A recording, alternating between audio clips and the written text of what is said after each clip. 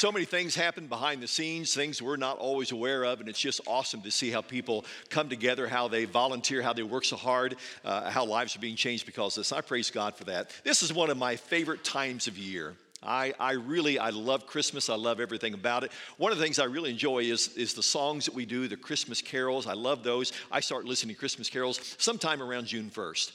And I just love them so much, so I listen to them all the time. It's also a great time because it allows us to begin to focus on designations. We're focusing on God, His Son, Jesus Christ, and also names. Many of the names that come up through Scripture are at the forefront of what we're doing here today. The Alpha and Omega, beginning and the end, the first and the last. Bread of life, living water, cornerstone. Creator, sustainer, redeemer, healer, deliverer, the bright and morning star, brother, Abba Father, second Adam, friend, ultimate sacrifice, Holy One, righteous judge, wonderful counselor, mighty God, everlasting Father, the Prince of Peace, Son of David, Son of Man, Son of God, Adonai, Lord of Lords, King of Kings, the great I am, Emmanuel, God with us. Emmanuel, God with us. That's a little tough to understand, isn't it? That's kind of a hard concept to be able to internalize, to wrap our head around. How is it possible that God can be with us? Sometimes it's really difficult to understand, but there are a lot of things I have trouble understanding at times. You probably do too. I mean, I have a really hard time understanding how a woman can take hot boiling wax, put it on her upper lip, pull the hair out by the root, and still be afraid of a spider. I don't know how that happens. I don't know how a teenager can text 1,000 words a minute, overcome any video game and program a computer, and still can't judge the distance between a dirty clothes hamper and the floor. I don't know how that's possible. I don't understand guys. I mean, I'm a guy as well, but I don't understand how a guy is able to remember the stats of NBA players who won the 1998 World Series, remembers the coefficient drop rate of a 22-250, and knows the horsepower of every vehicle ever made, and still can't remember his wife's birthday. That happens. Life is filled with the imponderables. But seriously, God with us, Christ with us. I mean, this isn't the Garden of Eden where God walks with us and talks with us like He did with Adam and Eve. I mean, we don't live in the age of a burning bush where God came down, and as He spoke with Moses, He'll speak to us out of a burning bush. This is not those times when we wrestle with God like Jacob did, and God touched his hip and knocked his hip out of socket. This is not those days when we would stand in a fiery furnace like Shadrach, Meshach, and Abednego did, and the person, the Spirit, the Son of God, was there speaking with them. This is not those days. You know, following the writing of the book of Malachi in the Old Testament, God was silent for 400 years. That doesn't mean He wasn't working. He certainly was. But so far as having a revelation to His people, God didn't say anything for about a 400-year period. And then He broke that silence by sending the angel Gabriel to Zechariah the priest, telling him that you and your wife would have a child in your old age, and you would call him John, and later he would be known as John the Baptizer. And that same angel Gabriel came to this young lady Mary and told her that even though you weren't fully married, still you would conceive and that you would give birth to a son, and you would call him Jesus, and he would save mankind from their sins. Now, I believe these stories are true. I believe that God did walk with Adam and Eve in the garden and spoke with them, and they conversed. I believe that God did speak to Moses from a burning bush, and that He wrestled with Jacob. And I believe that the Son of God stood in the fire with Shadrach, Meshach, and Abednego. I believe these stories are true. I believe that God appeared as the angel to Zechariah and also to Mary. I believe those things are true. But is God truly with us in 2022?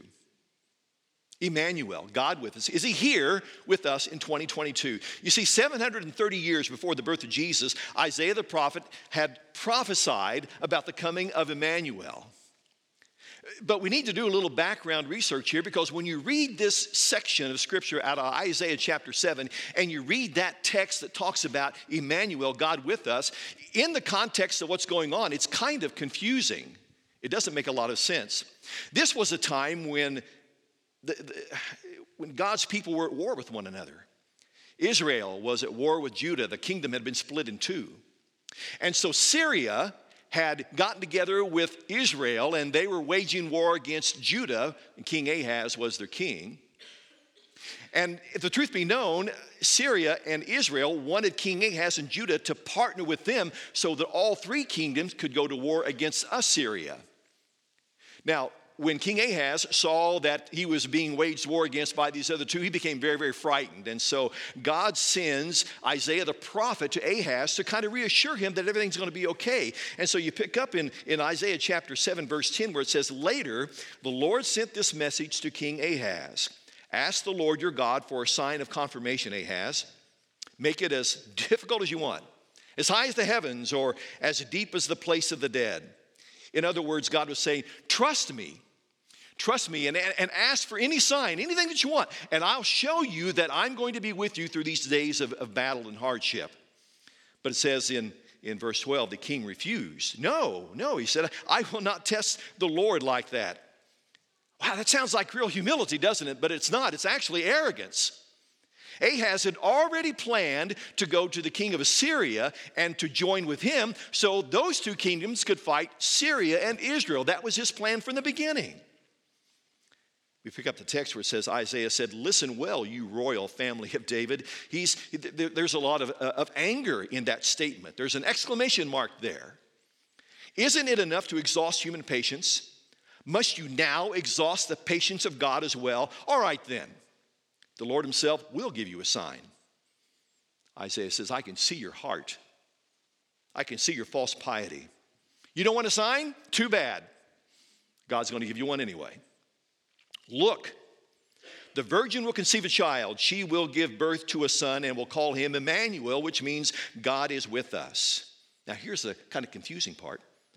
By the time this child is old enough to choose what is right and reject what is wrong, he'll be eating yogurt and honey.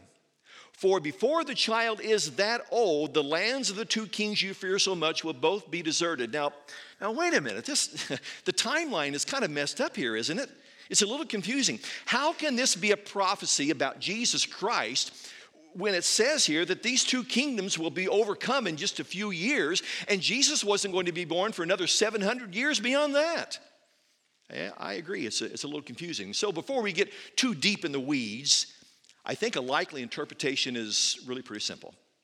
It's a twofold interpretation, a twofold prophecy.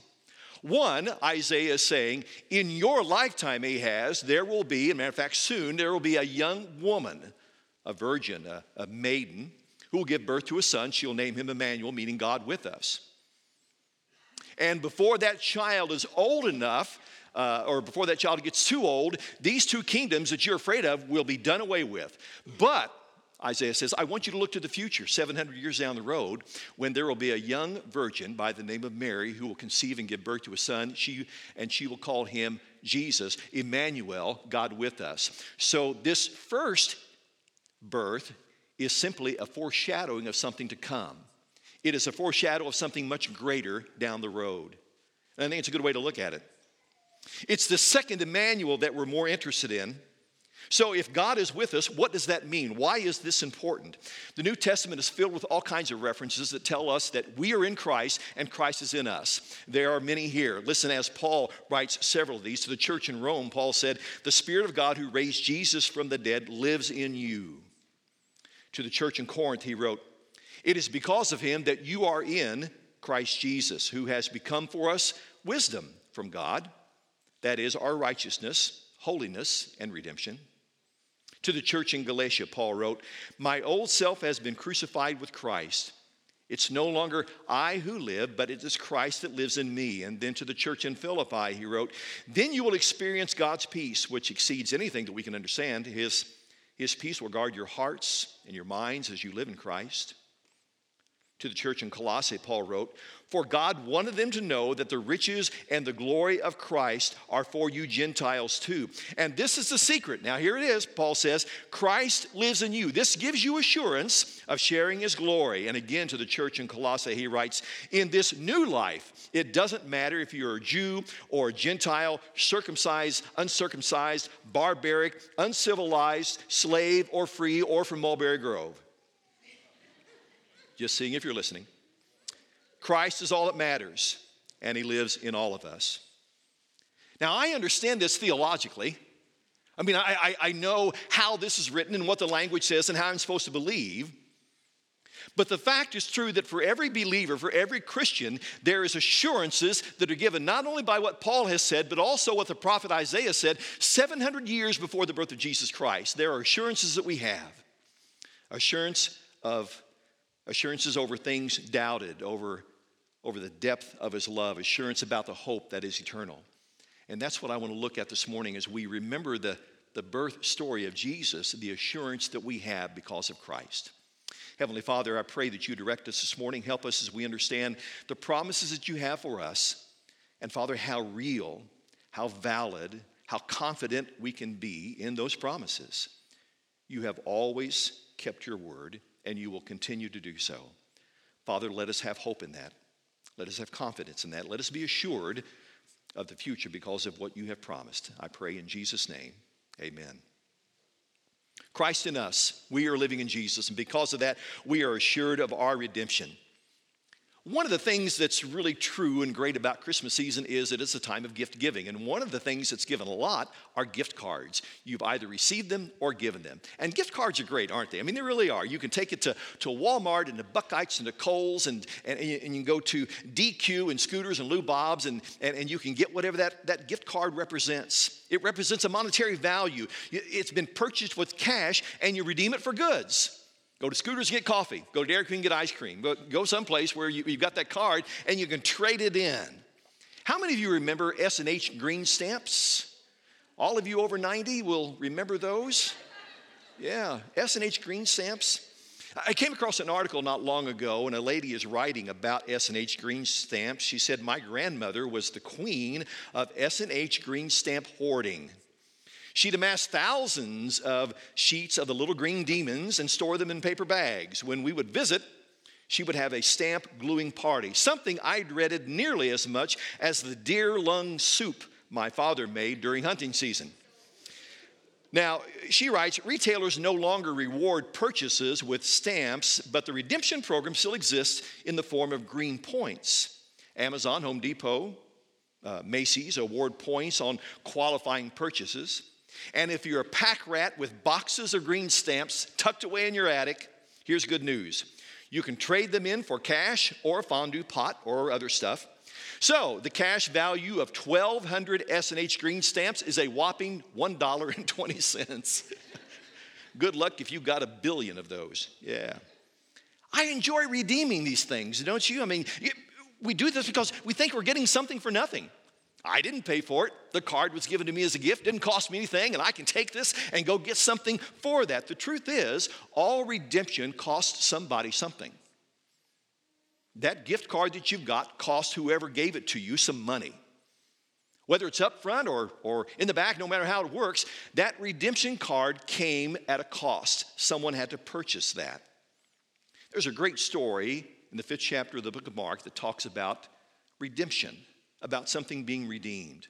It's a story about Jesus meeting a man who is filled with demons. Jesus sails to the southern region of the Sea of Galilee. It's a heavily populated area with Hellenistic Gentiles. They do not share the Jews' following of dietary laws, and they're pig farmers.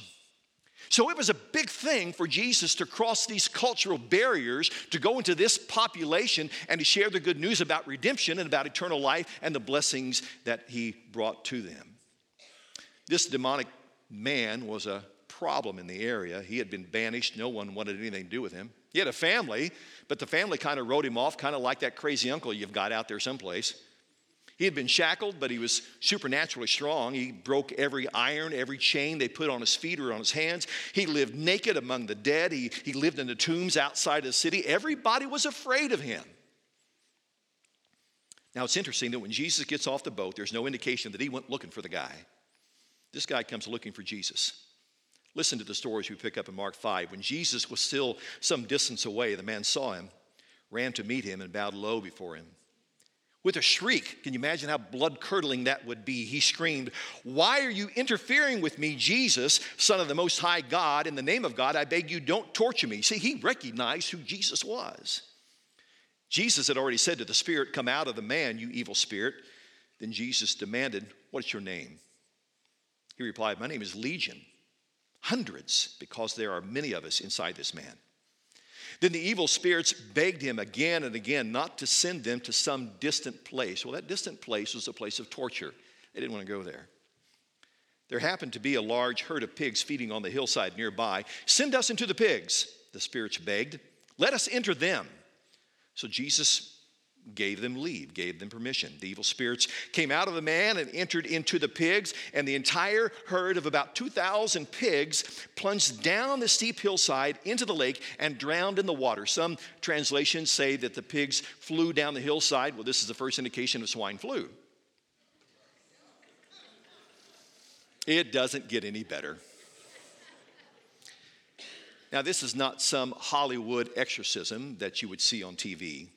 This man had been living in a cemetery. He was cutting himself. He was unable to be constrained. Demon possession was very, very real and is still very real. He lived a self-destructive, shameful life. He wasn't trusted by family, by community, by friends, no one. There was no, get this, there was no resemblance in this man of what God had created him to be. He didn't look anything like what God had wanted him to be. He was captive of an evil world. But listen, so were we before Jesus.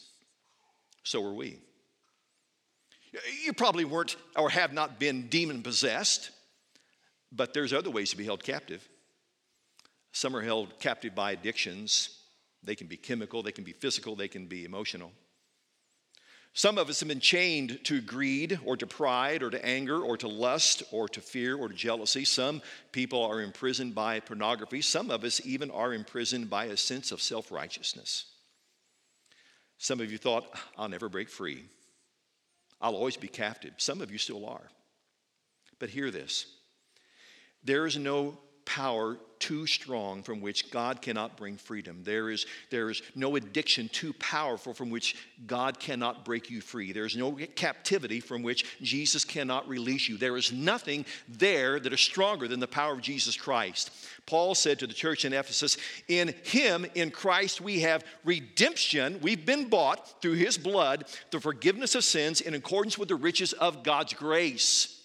That is our redemption. Through Jesus Christ and his blood, we have been redeemed. We have been freed. We've been bought. We've been traded in. Our sins have been taken away and we've been given a new life. No matter what it is, Jesus can release you from any captivity that has a hold of you, especially those that lead to sin and death. But look, we don't stop at just redemption, because along with redemption comes restoration. Restoration. In Mark 5, we pick up with verse 14. The herdsmen fled to the nearby town and the surrounding countryside, spreading the news as they ran. People rushed out to see what had happened, and a crowd soon gathered around Jesus, and they saw the man who had been possessed by the legion of demons. He was sitting there fully clothed, perfectly sane. They were all afraid. Can you imagine the reaction of some of the people in the crowd when they saw this guy? Hey, where's that crazy guy? Well, that's him sitting over in the brown robe. No. That guy, he's perfectly sane. He's fine. No, where's that wild guy that was here? But there he sat, fully clothed, perfectly sane in his right mind. That soul, once tormented, is now at rest. The shame of exposure, the shame of nakedness is now gone. You see, Jesus came not only to redeem, but also to restore, to bring back to its original place. How many of you have ever seen the show American Restoration? You know that show, it's on History Channel. Rick Dale takes an old piece of junk, restores it to new condition. Maybe a soda machine, maybe a video game, maybe a gas pump or a vending machine, some kind of toy. He totally takes it apart, piece by piece, files, cleans, paints, lubes, reconditions, remanufactures, puts it all back together again so it is like brand new, and now it has been restored and its value has just greatly increased. Jesus restores your life. You are created in the image of God, and Jesus is able to restore God's image in you to make you who God had made you to be. But there was a high price that was paid for our sin, and Jesus paid it so that we could be overhauled and repaired. Our redemption book, not an S&H stamp book, but our redemption book runs red with the blood of Christ. The redemption center is not in some building downtown, but it is on a hill called Calvary. And the reward is not a toaster or a fondue pot, but it's eternal life. If your soul is destroyed, if you feel like you have nowhere to go, if you are in need of restoration and redemption, come to Jesus today and let him change you. When we are in Christ, not only are we redeemed, not only are we restored, but we also are given that assurance of his love and his sacrifice. The dominant theme of the New Testament is Jesus came into this world, he grew, he lived, he loved, he died, he was buried, he was resurrected, and now he's at the right hand of his Father God in heaven. It's a story of unconditional love in the midst of extreme sacrifice. And I think that we know that unconditional love often has or is often defined by a sacrificial act. You might be familiar with a story by O. Henry written in 1905 called The Gift of the Magi. Some of you may know that story. The story takes place in the beginning of the 1900s, that change in centuries. Jim and Della Young live in a small apartment. They pay $8 a week for that. And they are dirt poor. Hardly have a penny to their name, but they love each other intensely. The storyline picks up like this. 3 times Della counted it, $1.87. Tomorrow would be Christmas Day, and all she had was $1.87 with which to buy Jim a present. She had been saving every penny that she could for months. With this result, $20 a week just doesn't go very far. And maybe you know what that's like. Limited resources, great affection. What do I do? Now, there were 2 possessions of the James Dillingham Youngs in which they both took a mighty pride. One was Jim's gold watch. It had been his father's and his grandfather's. The other was Della's hair. Now, had the Queen of Sheba lived in the flat across the air shaft, Della would have let her hair hang out the window some days to dry just to deprecate Her Majesty's jewels and gifts. So what do? Della arrives at a solution to the problem. She goes to Madame Sofroni's hair goods of all kinds, and she sells her hair. Her hair came down to just below her waist, and she sold her hair for $20, a king's ransom in those days. And then she begins to search for Jim's present. She found it at last. It surely had been made for Jim and no one else. There was no other like it in any of the stores, and she had turned them all inside out. It was a platinum fob chain, simple and chaste in design, properly proclaiming its value by substance alone and not by meretricious ornamentation. As all good things should do, it was even worthy of the watch. When Della reached home, her intoxication gave way to a little prudence and reason. She got out her curling irons and lighted the gas and went to work repairing the ravages made by generosity added to love, which is always a tremendous task, dear friends, a mammoth task. Della prepared the apartment for Jim's arrival. She got the table set, put the silverware out, got the pots on the stove ready to cook supper, waiting in anticipation for how her husband would react when he would see her for the first time without her long hair. When he came in, you can imagine the surprise on his face. Della said, "I'm still me. It'll grow back," she reminded him. And in that moment, Jim took out of his pocket, out of his coat, a small package, and he laid it on the table in front of Della, which would explain the reason for his speechlessness. The story says, "For there lay the combs, the set of combs side and back that Della had worshipped long in a Broadway window. Beautiful combs, pure tortoise shell with jeweled rims. Just the shade to wear in the beautiful vanished hair. They were Expensive combs, she knew, and her heart had simply craved and yearned over them without the least hope of possession. And now they were hers, but the stresses that should have adorned the coveted adornments were gone.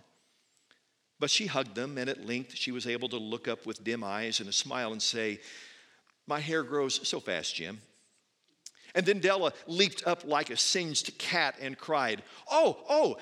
Jim had not yet seen his beautiful present. She held it out to him eagerly upon her open palm. The dull, precious metal seemed to flash with a reflection of her bright and ardent spirit. "Isn't it a dandy, Jim? I hunted all over town to find it. You'll have to look at the time 100 times a day now. Give me your watch. I want to see how it looks on the chain." Instead of obeying, Jim tumbled down on the couch and put his hands behind his back, and he smiled. "Dell," said he, "let's put our Christmas presents away and keep them a while. They're too nice to use just at present. Besides, I sold the watch to get the money to buy your combs." Genuine love often requires sacrifice. But our needs are not met because a watch has been sold or hair has been cut.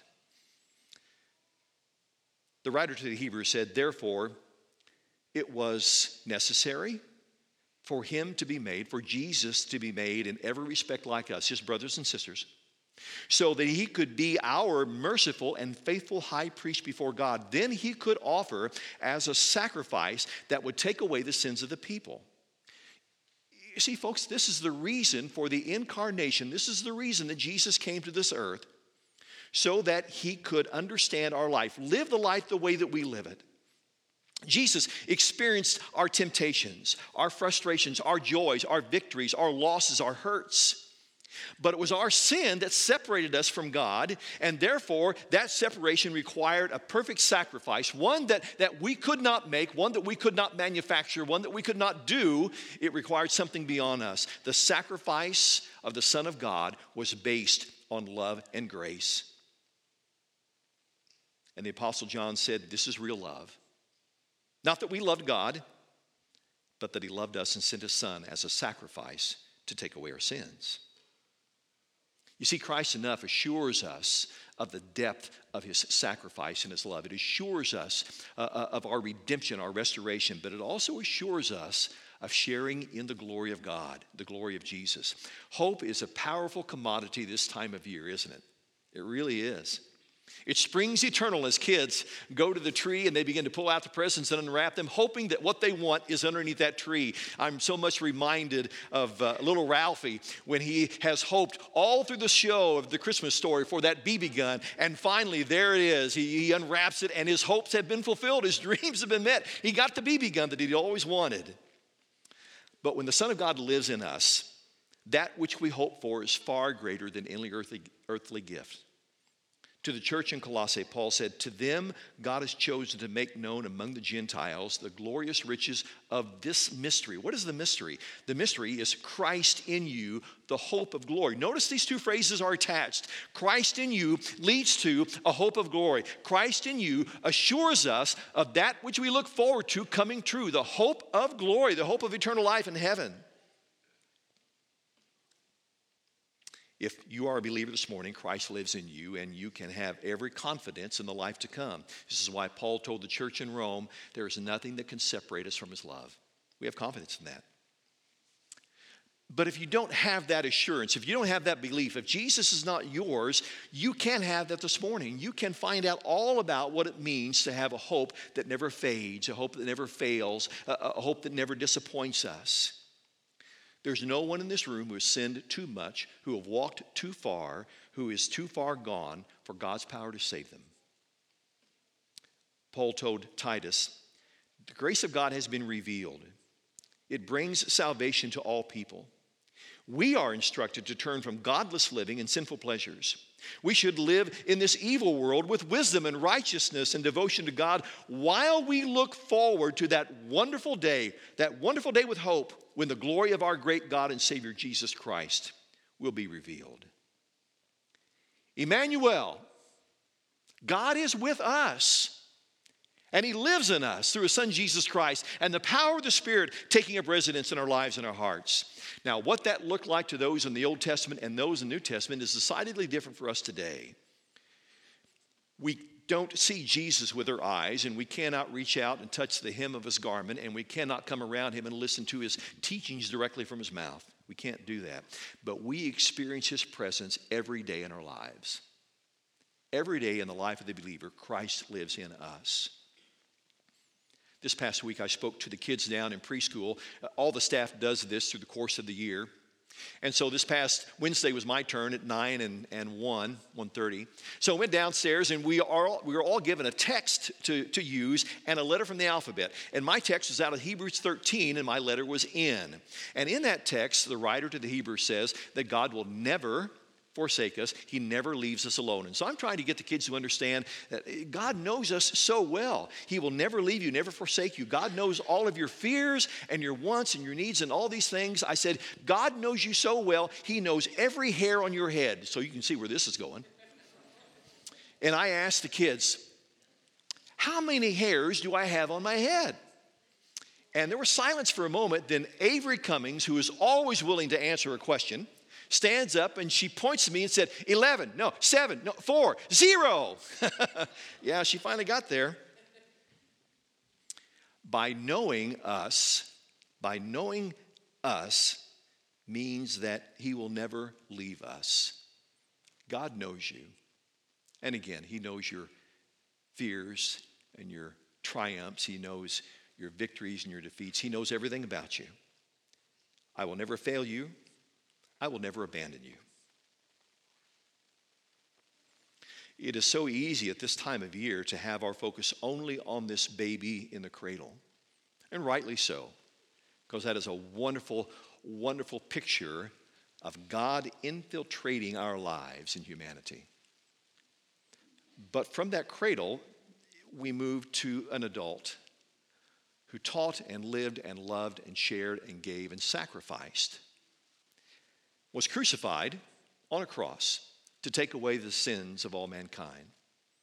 He was buried in a tomb, but across the mouth of that tomb was the power of God rolling that stone away and raising Jesus from the dead.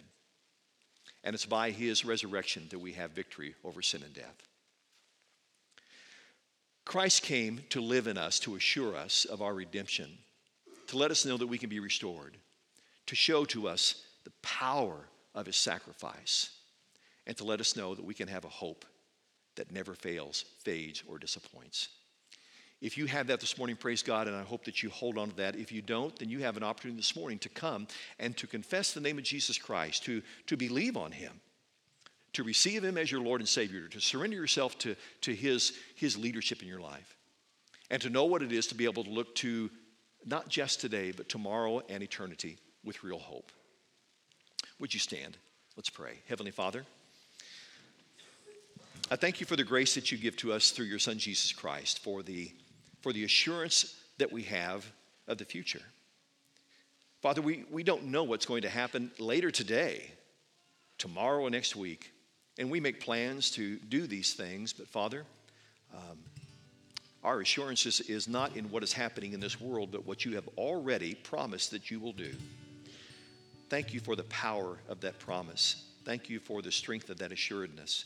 Father, I pray that this morning, if there is a person here today that has not yet accepted you as Lord and Savior, who's not surrendered to the lordship of you in their life, they would do so that in that way, Father, you may bring to them eternal life.